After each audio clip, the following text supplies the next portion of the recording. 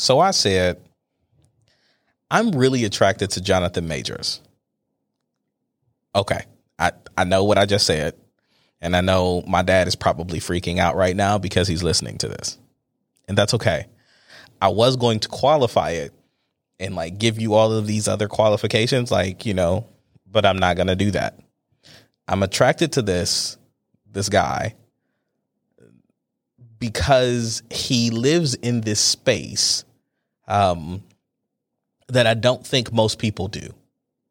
Right. There's a group of individuals that we collectively refer to as weird because we lack the language to really describe how we feel about their presence, how we feel about how they move through the world. And Jonathan Majors is one of these such characters. He exists in a realm of people like a Janelle Monáe or a Matthew McConaughey or maybe an Erykah Badu. There's this essence of just how they move through the world that like you're not really sure if you want to be with them, be their friend, or just be around them. It's a very attractive aura is probably the right word for it. It draws you in. Because it feels like that's it. It feels like a level of freedom that you're not experiencing in your life. That's what it is.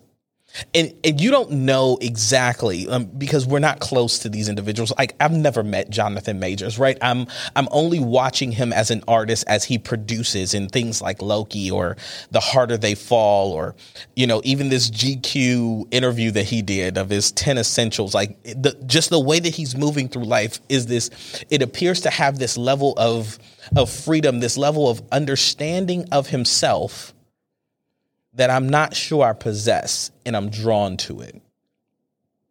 And it is very attractive in that sense, right?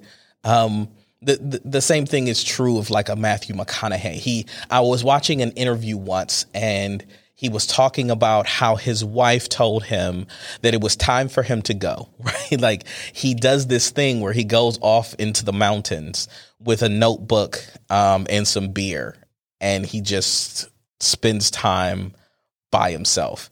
And his wife understands that like he gets restless to a point where he's had too much interaction with people.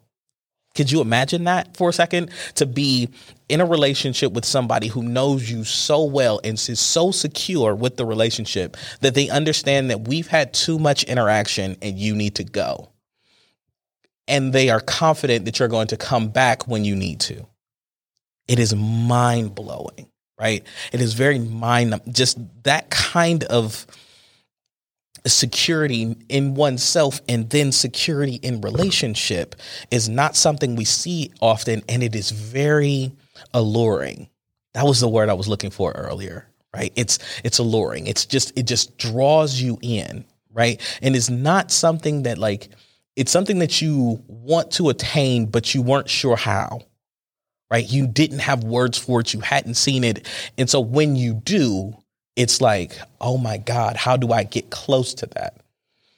And what's interesting, right, is that like in my experience, these people don't want you close to them, right? They are very, very clear about the space that they give to public and the space that they hold to themselves and the ones who are close to them, because they understand that you just want to be close to them because you don't know enough about you.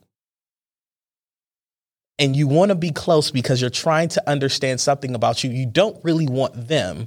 You want what they represent as a complete version of you, which is weird, right? That's not weird in a good way. That's weird in a bad way.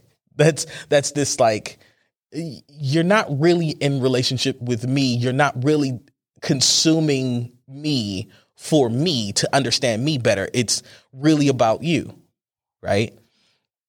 And I'm in this camp. You know what I mean? I'm still learning more about me, which is why Jonathan Majors, this idea is so alluring to me. He did this interview with GQ and he talks about this cup, right?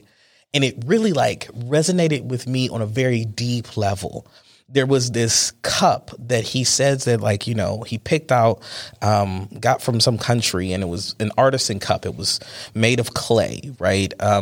And not to rehash the interview, but the way that he described it seemed like he was having an experience with this cup.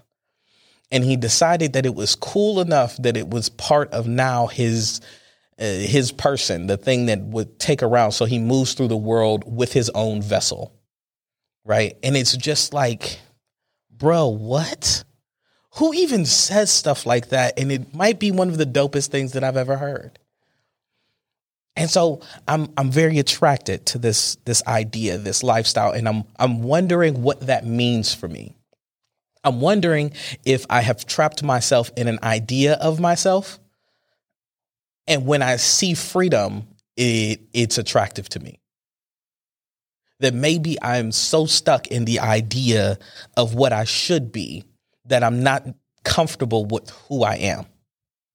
And so when I see somebody operating in what appears to be freedom for them, it's attractive to me.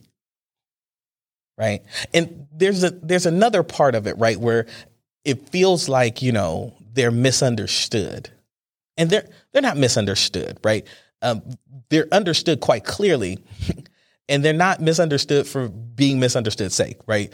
Those people are like annoying. To just like be going after being misunderstood. You don't want to be understood. That's annoying, right? Because you're not living in anything solid. You're not living into any truth that you have. You're just trying to be misunderstood as a character trait. And that's annoying.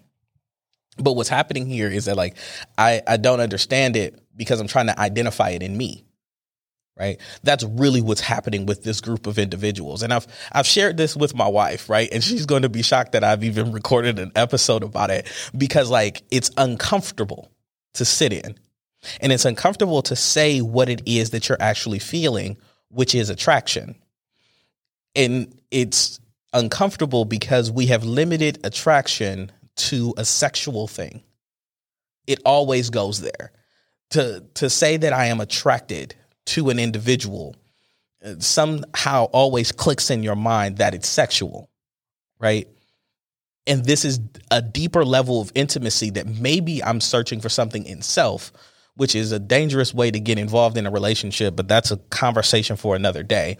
It's me having this intimacy with self that I'm recognizing something in someone else that is probably in me, but I haven't unlocked yet.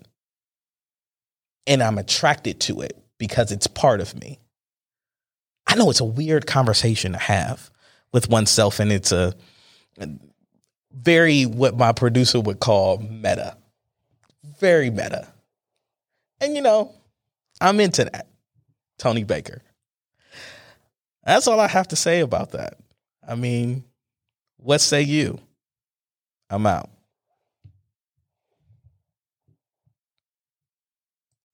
Hey, man, don't skip this outro. I've worked too hard on this outro. I've literally recorded this like 300 times and I'm over it. You've listened to one of these episodes. You're definitely my friend right now because I put in a lot of work for this. Season 2 is about friendship. Share it with some of your friends. I don't care how you share it with them. Just share it with them, okay? Because, like, I'm really sick of recording this outro.